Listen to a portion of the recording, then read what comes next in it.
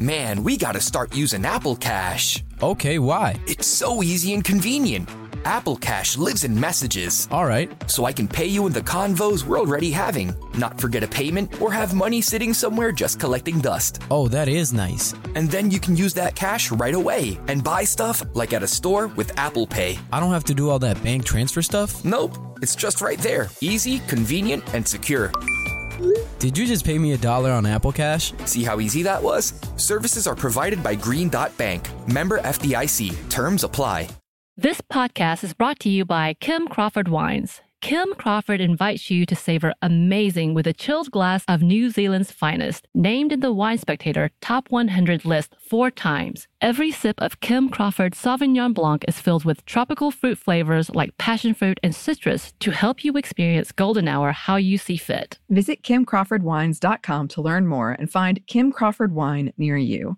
Savor amazing. For those 21 and over, please savor responsibly. Constellation Imports, Rutherford, California.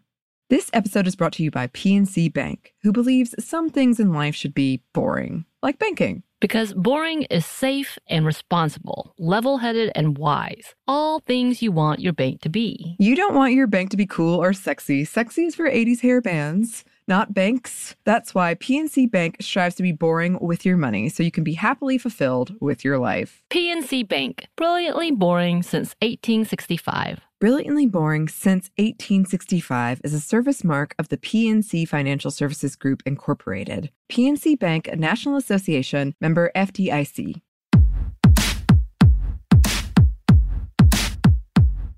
Hey, this is Annie. And Samantha. And welcome to Stuff Mom Never Told You, production of iHeartRadio.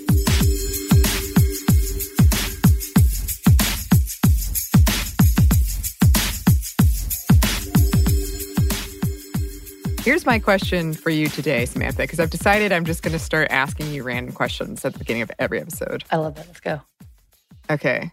Have you ever seen While You Were Sleeping? Oh, yeah. That used to be in my Christmas movie list for a long while because Sandra Bullock, as beautiful as she is, that was her first movie that I saw her in. No, that's not true. Love Potion number 9 was actually the first movie I saw her in. But in each one of these characters, she was the normal girl, which, by the way, is not true if you look at it. But she was supposed to be the normal, funny girl, and I loved that. So, yes, I did. It's been a minute, but that was in my roster. Was that like... I'm trying to remember if I've seen it because Disney Plus was pushing it very aggressively at me earlier. Really?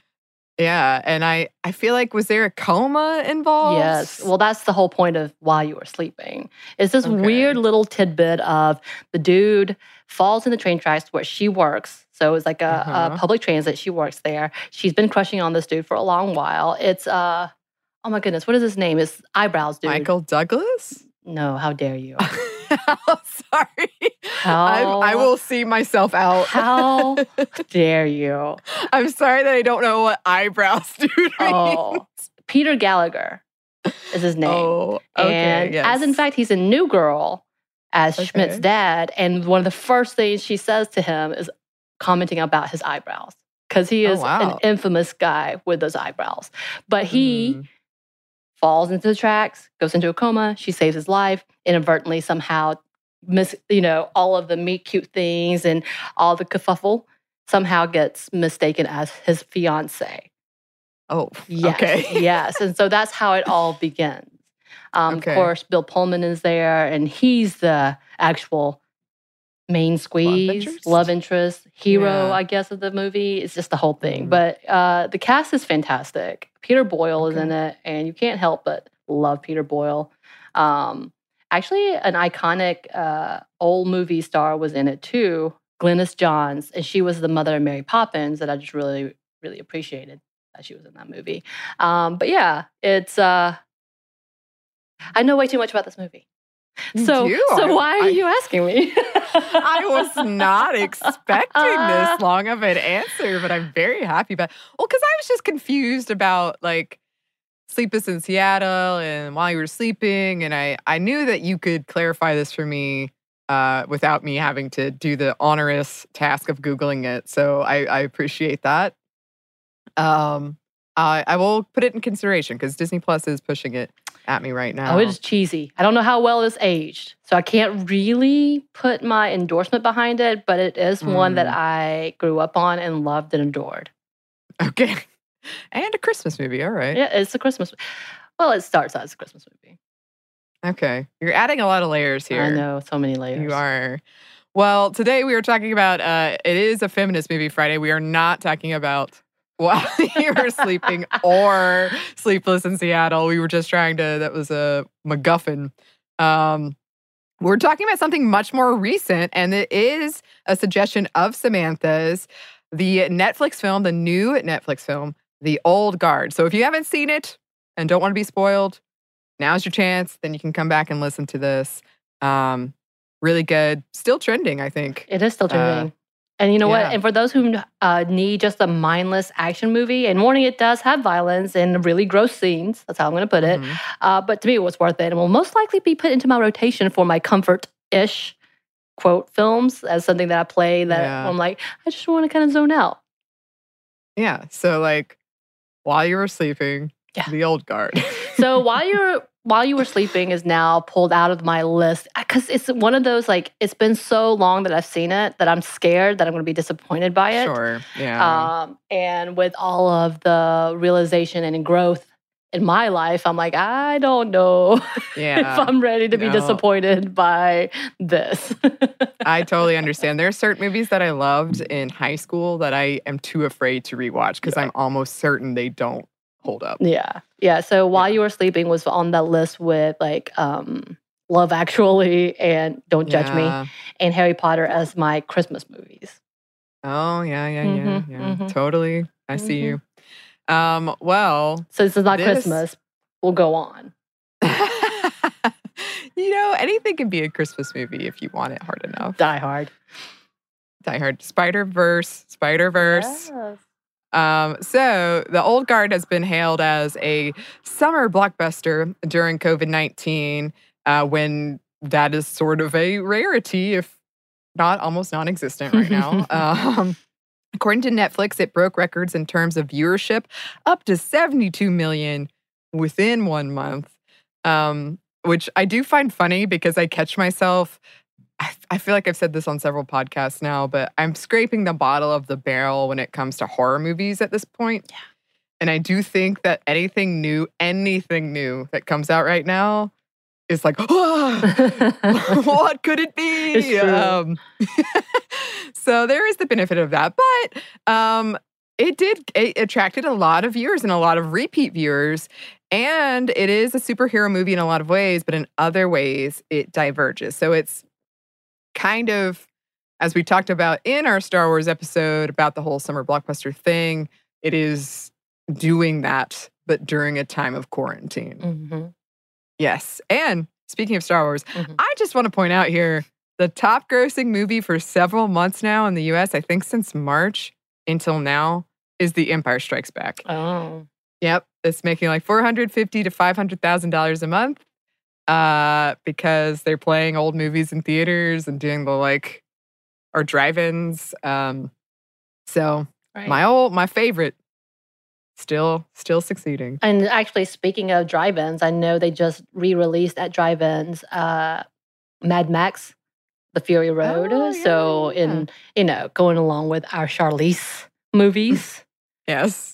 I just want to point that out as well. But yeah, actually, I was talking about Rogue One the other day because I realized I haven't seen that one yet, but there's been a debate back and forth about people talking about how much they love that movie and why it's getting such a bad rap. Because Holly was on Movie Crush recently. Was she? About Rogue One. She chose Rogue One. Well, I don't know that precipitated the whole thing. I just know that a lot of people have been contacting me about it because she was on. Okay. Yeah, no, it was a whole different level. And I was like, I don't know if I've seen that one yet, which you and I have been on repeat, by the way, y'all. Yeah. I've been trying to get through these movies, but we go back on repeat just so everyone knows. And it's been a while since I've seen you. So it's been a while since we started Rogue One and we got 20 minutes in. Is that what happened? So, yes. Okay, because I thought it had been on, but I'm like, the last movie was really bad outside of the Han Solo movie. And I was like, it was really bad. Well, yeah, so we started, it was like 4 a.m. and we started Rogue One. And then we got 20 minutes in. We were like, we'll call this a day. But then you came in later. You came back. Oh. And I had watched it. And I was like, wow, Darth Vader's at the end. I forgot how scary it is. And I was like, it's 9 a.m. What are you doing? Yes. So we will. That is next on our list. That is the next one. Okay. But yeah. I like it. Yeah, I think it's coming back. Well, not coming back, but people are rewatching and reliving and loving what they forgot they really loved. Yeah. Right. Yeah. But back to The Old Guard. Just to go back. It is a Netflix original movie based on a comic book by the same name written by Leandro Fernandez and Greg Rucka, who served as the movie's screenwriter. It's directed by Gina Prince Bythewood, who also directed 2000's Love and Basketball, which was a really great movie, and stars my love and Charlize Theron as Andromaca Desitia, or Andy. And she says it really fast, and she does it as she knocks somebody out. So I was like, what's happening? What's her name again? Who? Yeah. And then she goes, or you can call me Andy. I was like, yeah, there it is. And Kiki Lane as Niall Freeman, who does a fantastic job. And Prince Bythewood also broke a record, becoming the first Black female director to break into the list of Netflix top 10 most popular films of all time. And she deserves all of that credit for sure. Yeah, and she did this, again, with the caveat we're in COVID-19, but also whatever. She did this within 4 weeks. As compared to like movies like The Irishman, who had a super long time to get on there. So, pretty big deal. Right. So let's get into the plot. The story revolves around a team of immortal mercenaries. Yes. After learning there is a new immortal, the team rushes to get to her before this billionaire chasing them in hopes of unlocking the key to their healing abilities and immortality does. This sort of happens in tandem where they learn about that and a betrayal and her, and it kind of entwines together. The comic, which was published as, or planned to be published as a 5-part miniseries, launched in 2017, and it began with The Old Guard, which you can find online for free and is very, very worth reading and stunning illustrations. A featured work by letterer Jody Wynn and colorist Daniela Miwa, and depicted flashbacks and these epic battles. It's touted as a, quote, fairy tale of blood and bullets.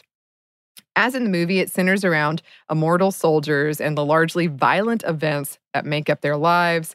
Typically, their immortality is uncovered after they survive an event on the battlefield that should have killed them. Usually, their soldiers died on the battlefield or should have, and then didn't.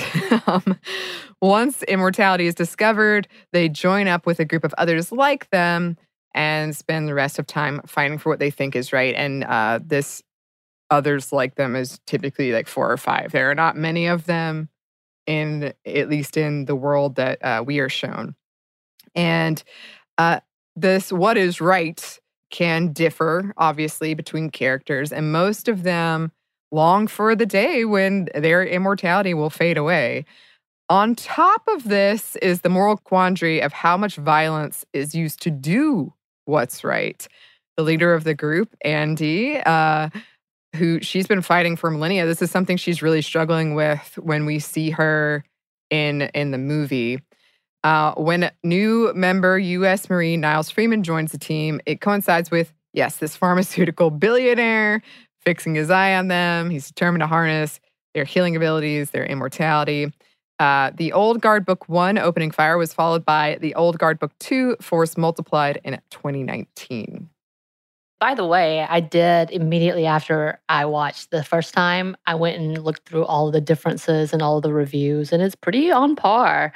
And the changes, most of the critics think that it was actually a good change. So that's not too usual for comics that I've seen. Yeah. So let's break down the characters a bit more, starting with Andy, my lady Charlize. I keep saying that throughout.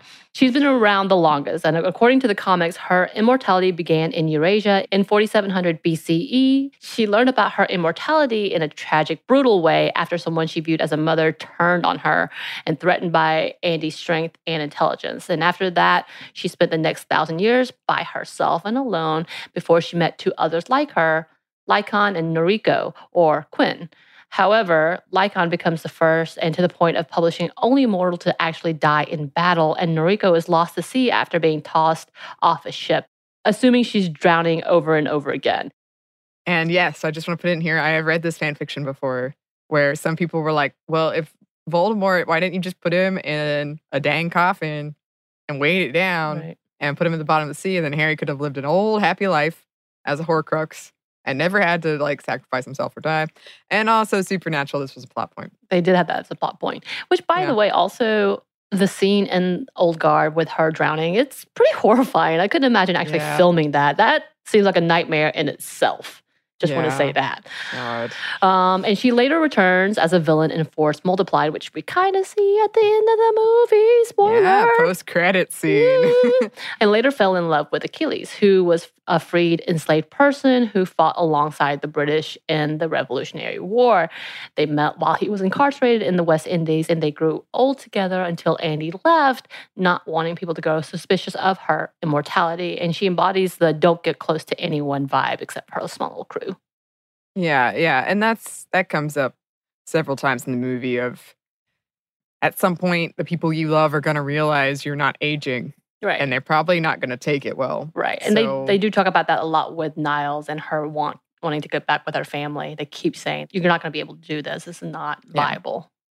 Yeah. And also with Booker and his whole plot line. You have Niles Freeman, who is a U.S. Marine who is immortal circa modern day Afghanistan. And her story kind of leads a lot of the plot line, as in they're trying to find her. And then she sort of serves as the audience in a lot of ways where they're explaining, well, now you're this immortal and we have to go fight stuff together and you're part of our army. And she's like, wait, what? Wait. And yeah, she's very torn about the violence and implications of being an immortal and being with her family, wondering if she'd be better off if she settled down with her family, even if it was only for a few years before they realized, hey, she's not aging. I don't know. I feel like it could be more than a few years because us brown people with the melanin, we don't age as fast. I feel like. I'm just saying. I do feel like in quarantine, I've added like 17 years. Right. I mean, you look at like people like Nia Long, Gabrielle Union, and you're like, what the hell? These people look like they're still 20. Yeah. I mean, certainly, because she was young enough. Yeah. I think she could have gotten like a decade at least. For sure. She would have gotten, I think, 20 years. So yeah, if you look at characters like Bianca Lawson, she's still playing teenagers in shows. Like she was just in Riverdale. No. Really? What was it? Is it Riverdale? No, she was in a recent one. I can't remember. Where she plays a high schooler still. And she was a high schooler in Buffy the Vampire Slayer, the series, as well as Save the Last Dance. So people like that, you're like, maybe they're immortals? I've been thinking about this. I'm not going to lie. You think some immortals walk among us? I think Bianca Lawson could be an immortal. Yeah. You got Paul Rudd for sure. Yeah, Paul Rudd right up there. Like you start looking and you're like, this doesn't add a lot. Padma Lakshmi's right there too. I'm like, how do you look younger than me? This is amazing. But I will say, I feel like I look younger than me. Younger than my age. I feel like I look younger than me. I'm just saying, my age. So yes, younger than me. Yeah, sure. Okay, well, maybe immortals walk among us. I'll pin that and think about it later. But back to this, other than Andy and Niall, you have Niccolo and Yusuf, or Nikki and Joe. And their immortality began during the First Crusade. And of the immortals, they are the only ones that don't regret immortality because their immortality resulted in giving them each other. They're the only ones that sort of, they have this person that they love that is also not going to die, also immortal. And they did have a very violent beginnings. They killed each other many times. But through that, they fell in love. You've heard it all before, I know.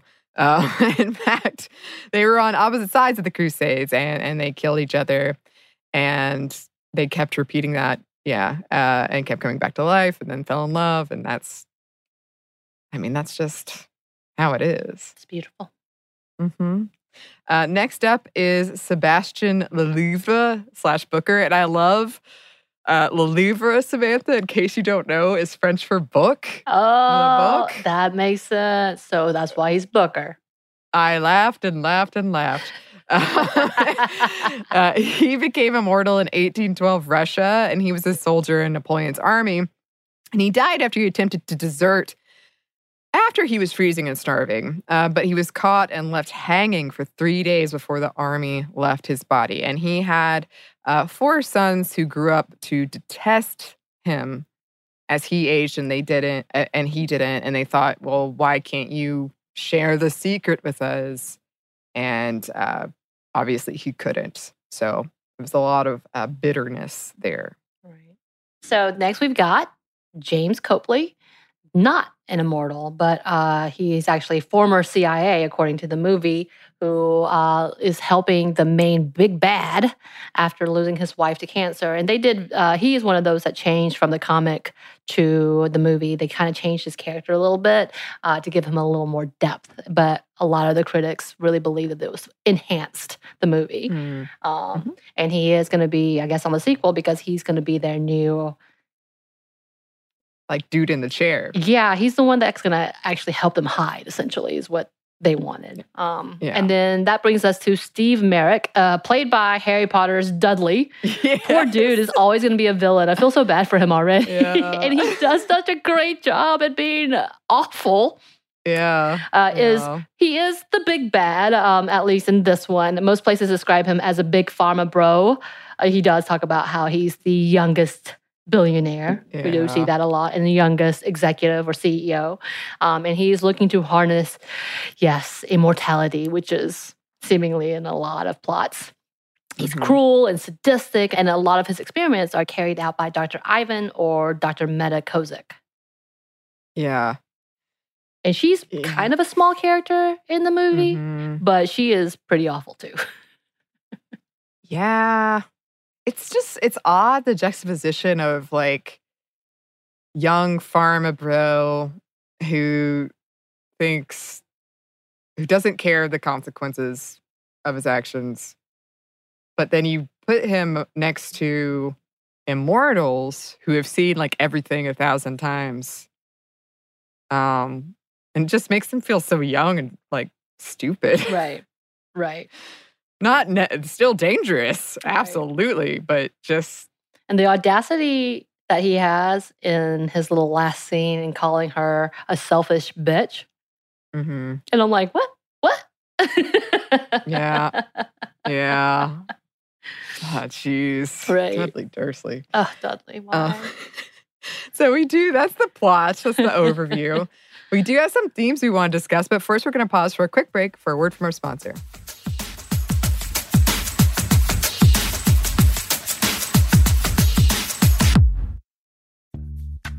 Snag a Job is where America goes to hire, with the deepest talent pool in hourly hiring. With access to over 6 million active hourly workers, Snag a Job is the all-in-one solution for hiring high-quality employees who can cover all your needs.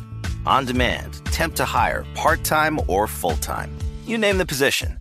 Warehouse worker, retail associate, grocery store clerk, fitness trainer, baker, stylist, bellhop, podcast producer. Yeah, Snag a Job's got a worker for that. With our easy-to-use platform, you're able to seamlessly post and fill available positions quickly with a dedicated customer support team to provide all the help you need along the way. Kind of nice knowing you have a talent pool like that in your own backyard, right? Snag a Job is the partner you need to keep your business running smoothly.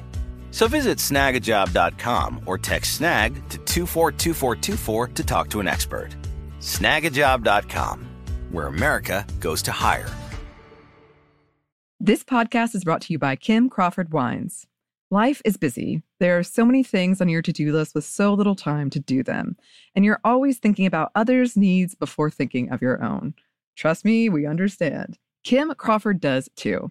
That's why they're inviting you to experience Golden Hour, your chance to reclaim your time and laugh with your favorite people, play your favorite song on repeat, gaze outside your window and daydream about your wildest dreams, or celebrate your victories. No matter the moment, you can savor it all with a chilled glass of New Zealand's finest. As the #1 ranked Sauvignon Blanc in the U.S., Kim Crawford has classic aromas of lifted citrus, tropical fruit, and crushed herbs to help you stay in a golden hour state of mind. Because golden hour is more than just time, it's whenever you want to savor amazing. Visit KimCrawfordWines.com to learn more. That's KimCrawfordWines.com to find Kim Crawford wine near you. Savor amazing. For those 21 and over, please savor responsibly. Constellation Imports, Rutherford, California. Tennessee just sounds perfect. Whether that's live music, the crack of a campfire, or kids laughing on an adventure. To start planning your trip, visit tnvacation.com. Tennessee sounds perfect.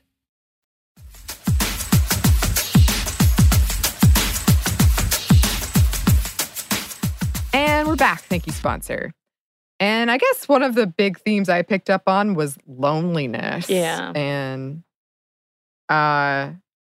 just this idea that I know a lot of us have thought about, and it's been in our pop culture for a long time, of if you were immortal, which it seems so many people, at least in media, want, what would that actually mean? Right. Especially if your loved ones weren't. Just the big question, like seeing people pass away and die and not being a part of that unless you were all immortal together. Which, by the way, just sounds annoying. Yeah? Maybe that's just telling them, like, look, I'm already tired of you. Forever? Forever, ever?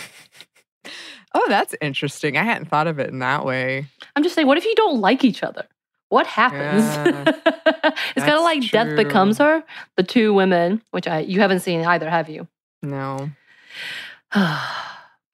But they live forever, but of course they're decrepit and falling apart. If something's damaged, it stays damaged, all of these bad things. But they hate each other, but they're cursed to live together or be with each other forever. Mm-hmm. Is that really a great thing? Well, I guess that leads into my question I was going to ask you. Would you want to be immortal? No. No? I don't think, I think that would be the last superpower I would ever want. Yeah. Like, would I want to live a rich, fulfilling life? Yes.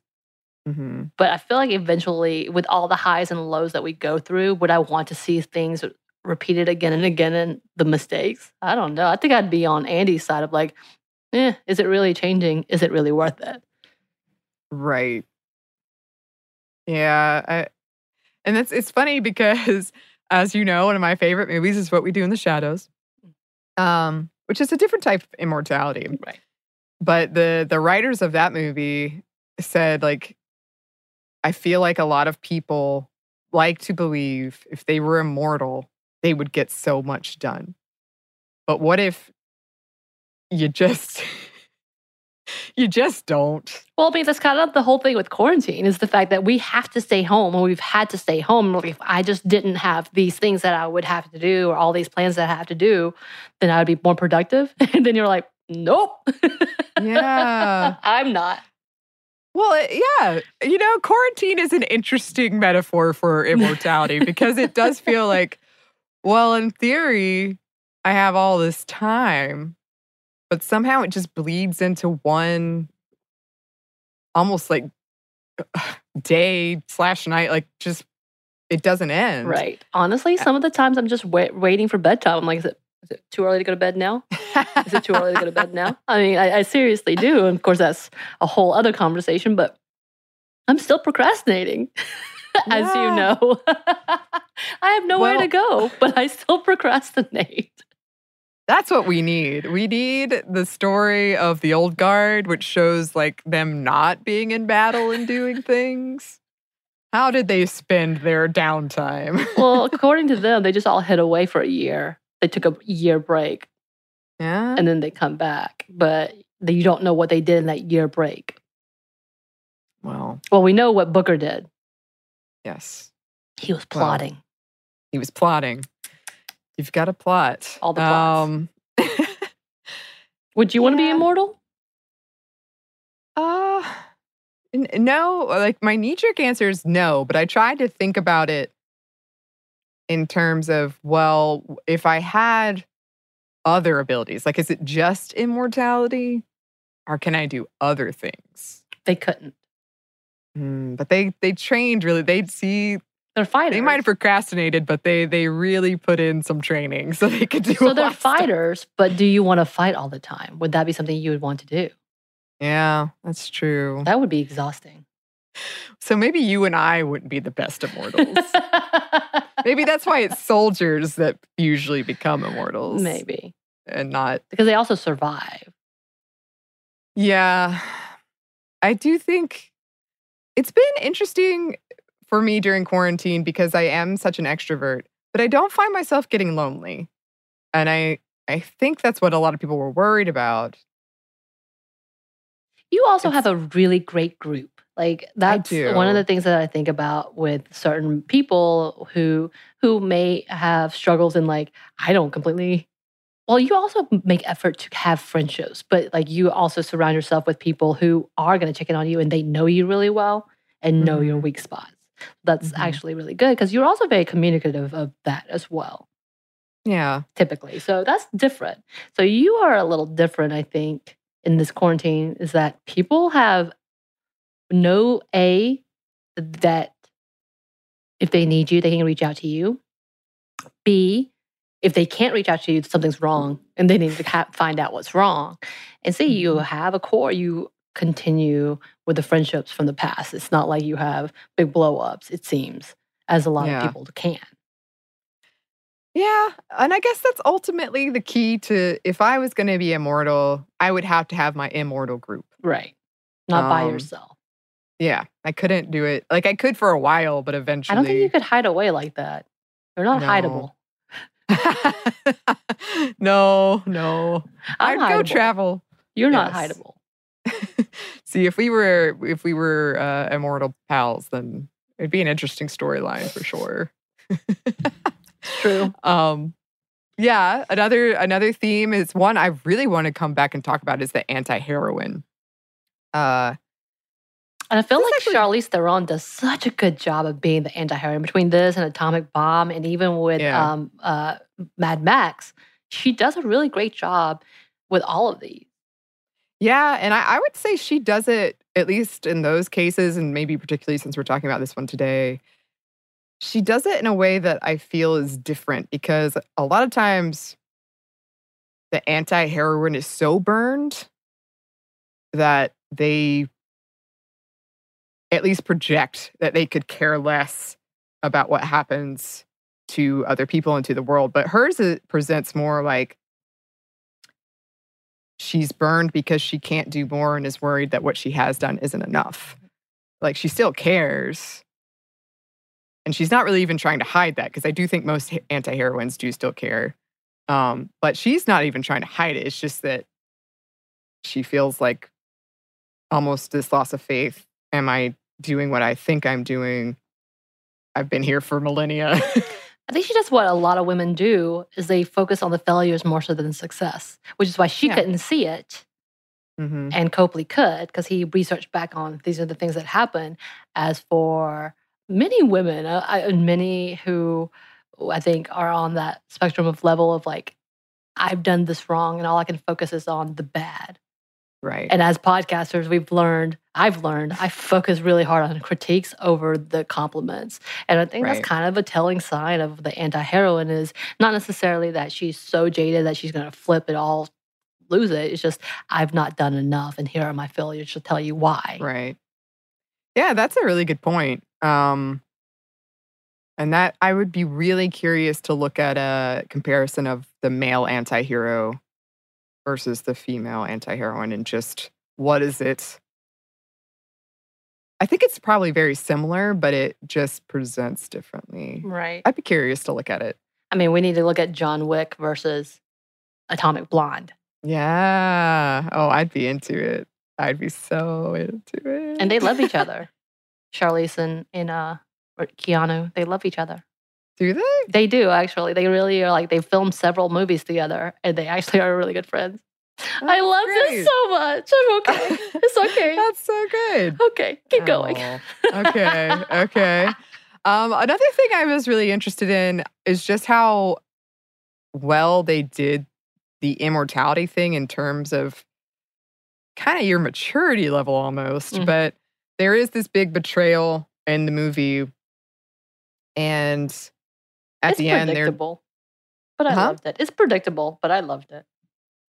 Yeah, I think I was spoiled on it because I started researching this before I watched it. No, why? Why, Annie? That was why? My bad. So I think I knew the whole time. So I can't say about that. But yeah, so Booker betrays them. And at the end, they're arguing about what to do with them, what his punishment should be. And it was kind of nice to see Andy be like, not angry necessarily, just, this is your punishment. You have to accept it. I'll see you in a year. And if you have lived that long. 100 years. 100 years. Oh my gosh. Yeah, that's why he says, I won't see you, will I? Because she becomes mortal. Right. Well, we'll see. Yes. Yeah. But just kind of seeing that play out was really fascinating to me. Right. And that goes back to the question of immortality. How long is 100 years, really? Yeah. Yeah, exactly. Which was cool. It was cool that the writers clearly put thought into that. What would you be like if you lived that long? Oh, I would be so crusty. I'm already old and crusty now. I could not imagine 100 years from now if I was still here, how old and crusty I would be. Oh. Yeah, and they all still looked pretty good. They're still putting some effort I'm talking about in. my soul. Oh. Both. Okay. Right. Sure. Well, let's move on from that then. Violence. This was another theme in there. And the way they handled it was interesting because comic book movies are pretty violent, although a lot of our mainstream ones handle it in a way that feels sort of cartoonish. Like you never see dead bodies per se. It feels very like, oh, they're unconscious, not dead, although you're not really sure. And this one is much more violent and, oh, they're dead. And that is something that at least Andy and Niall really struggle with is, well, look at the carnage we're causing for good. And this is something I struggle with in my writing all the time is when you have a good character who's really violent, who uses violence to accomplish these good things, how do you reconcile that? And I talked about this when I did the Last of Us 2 review, ludodissonance. How do you put that together? And then on top of that, I wonder sometimes if here in the United States, we've presented violence and murder as sort of the easy solution. And that's where our minds go. Because I've definitely played video games where they challenge you not to kill. And it's so much harder. Yeah. And it's strange that I feel like a lot of our media has, whether we know it or not, conditioned us to think the easy way is to kill someone. Right. And I know that's the debate with like youth and young adults and about whether or not they're so acclimated by media that violence is a norm. And then outside of that, it's like, no, it's completely different. And you need to think on the loss of life and all of that. And what does that really mean in the end? And yeah, I think this is definitely one more. And I say this is my comfort list. And it's not in that sense of like, yeah, I'm not a fan of seeing gore and I'm not okay with it. But again, like I think for me, it's like, okay, I can differentiate that this is a movie. Yeah. But they are a little more realistic when you see the injuries and the violence. Like you don't see that as much when it comes to the opposition or the enemy, but you see that more so for them themselves who can heal, which says a lot. Yeah. Yeah. And I suppose there's like two arguments to be made there. And one is, we talked about this a little bit in our female revenge episode, but it's meant to be over the top. So you're not supposed to necessarily take it as a stamp of approval of violence. It's just sort of a fantasy getaway entertainment. And then you could argue, like, is it better to show the real damage and make you feel that, or I would say that's just a different movie. Right.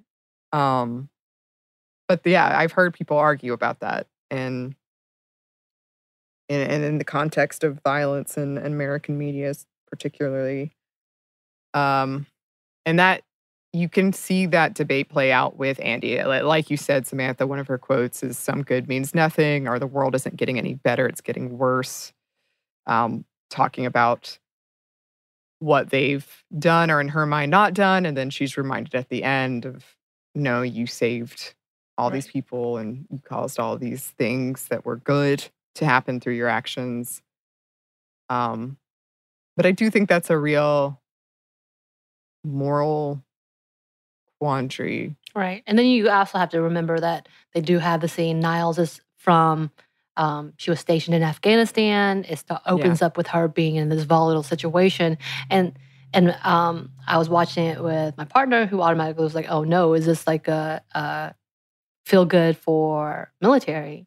And you got to remember, as much as we want to say, yes, the military does protect us, there's also a lot of like, where is the line of romanticizing what is happening in the military and those that are stationed out of the country in defense of, we don't know what. What are they actually defending? Is it actually freedom, or is it for other means? Yeah. Yeah. And what is it glorifying? But yeah, this is the whole big conversation, because like you want to enjoy a movie, but at the same time, the realistic background is like, oh, ooh.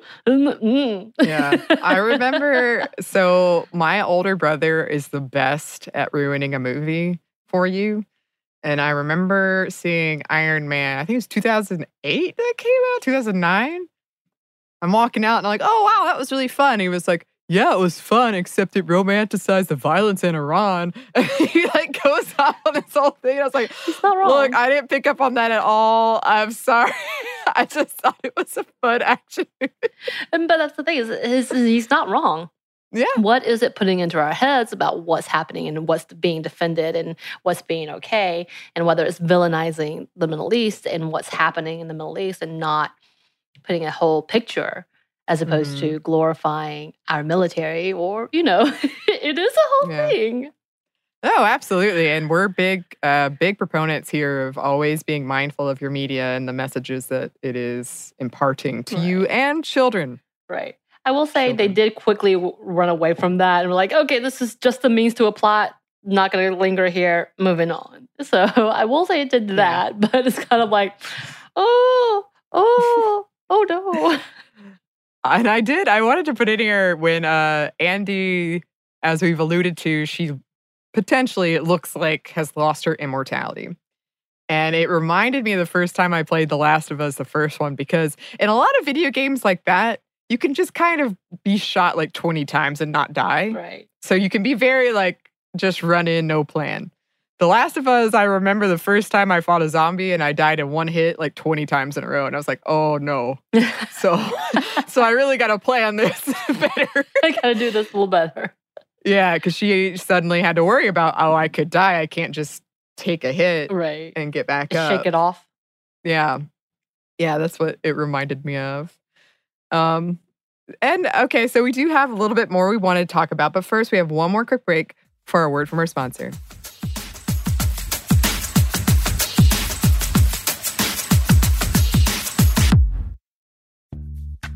Snag a Job is where America goes to hire, with the deepest talent pool in hourly hiring. With access to over 6 million active hourly workers, Snag a Job is the all-in-one solution for hiring high-quality employees who can cover all your needs. On demand, temp to hire, part-time or full-time. You name the position. Warehouse worker, retail associate, grocery store clerk, fitness trainer, baker, stylist, bellhop, podcast producer. Yeah, Snag a Job's got a worker for that. With our easy-to-use platform, you're able to seamlessly post and fill available positions quickly with a dedicated customer support team to provide all the help you need along the way. Kind of nice knowing you have a talent pool like that in your own backyard, right? Snag a Job is the partner you need to keep your business running smoothly. So visit snagajob.com or text snag to 242424 to talk to an expert. Snagajob.com, where America goes to hire. This podcast is brought to you by Kim Crawford Wines. Life is busy. There are so many things on your to-do list with so little time to do them. And you're always thinking about others' needs before thinking of your own. Trust me, we understand. Kim Crawford does too. That's why they're inviting you to experience Golden Hour, your chance to reclaim your time and laugh with your favorite people, play your favorite song on repeat, gaze outside your window and daydream about your wildest dreams, or celebrate your victories. No matter the moment, you can savor it all with a chilled glass of New Zealand's finest. As the #1 ranked Sauvignon Blanc in the U.S., Kim Crawford has classic aromas of lifted citrus, tropical fruit, and crushed herbs to help you stay in a golden hour state of mind. Because golden hour is more than just time, it's whenever you want to savor amazing. Visit KimCrawfordWines.com to learn more. That's KimCrawfordWines.com to find Kim Crawford wine near you. Savor amazing. For those 21 and over, please savor responsibly. Constellation Imports, Rutherford, California. Tennessee just sounds perfect. Whether that's live music, the crack of a campfire, or kids laughing on an adventure. To start planning your trip, visit tnvacation.com. Tennessee sounds perfect.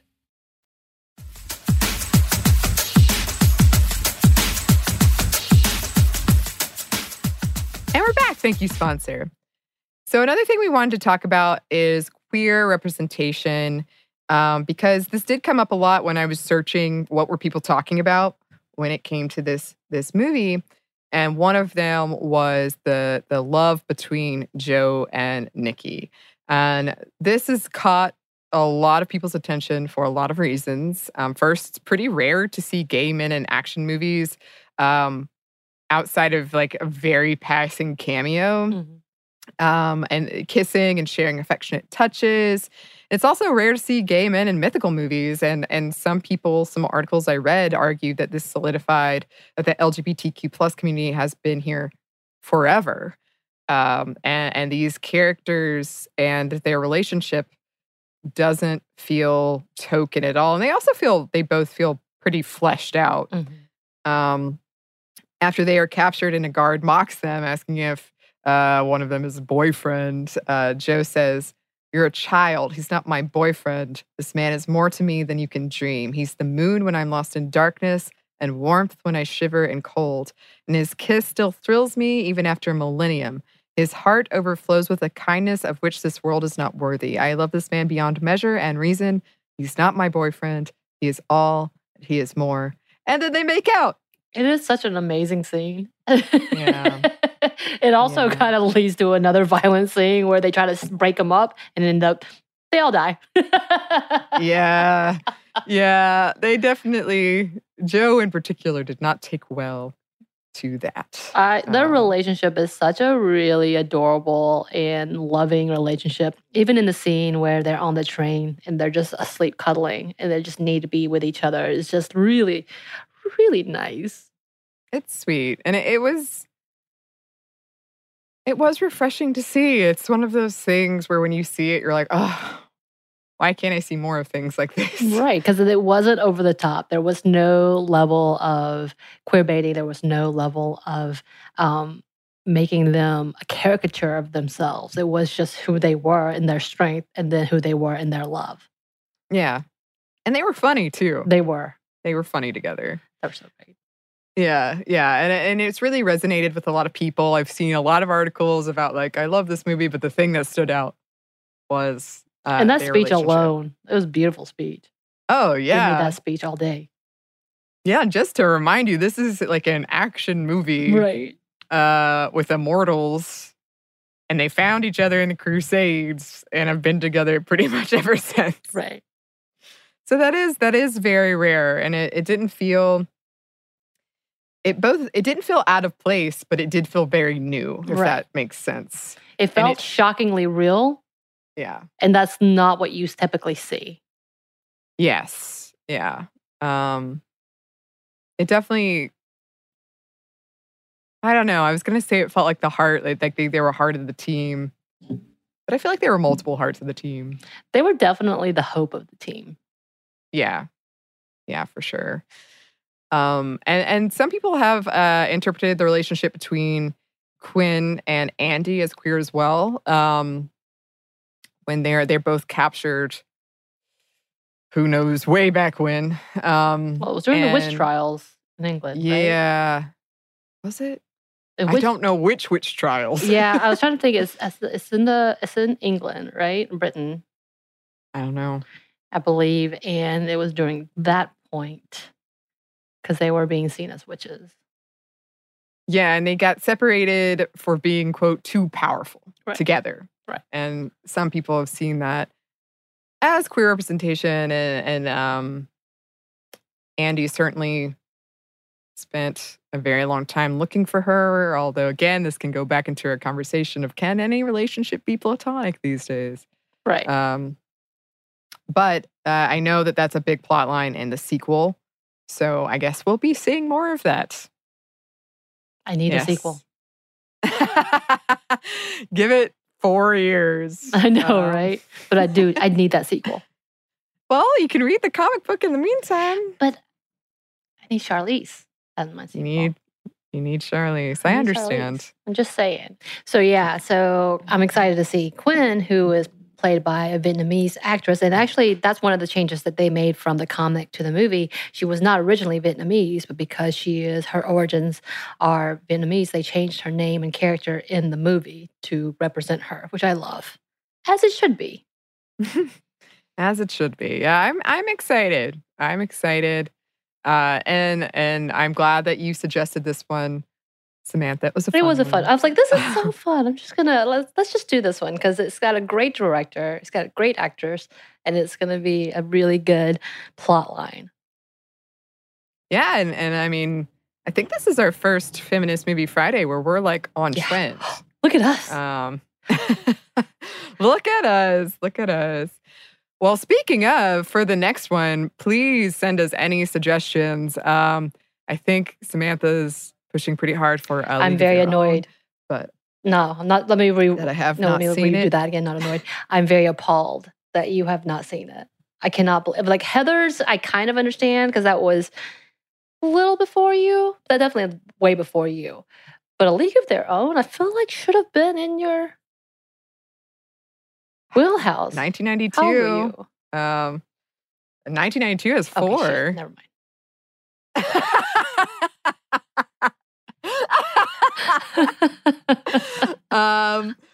Well, in either case, it should be rectified. But if you have any other suggestions, listeners, we would love to get them. Maybe we'll do another watch party soon. Yes, you can send those suggestions to our email, which is stuffmediamomstuff@iheartmedia.com. You can find us on Instagram at Stuff Mom Never Told You or on Twitter at MomStuffPodcast. Thanks as always to our super producer, Andrew Howard. Thank you. And thanks to you for listening. Stuff Mom Never Told You is a production of iHeartRadio. For more podcasts from iHeartRadio, visit the iHeartRadio app, Apple Podcasts, or wherever you listen to your favorite shows.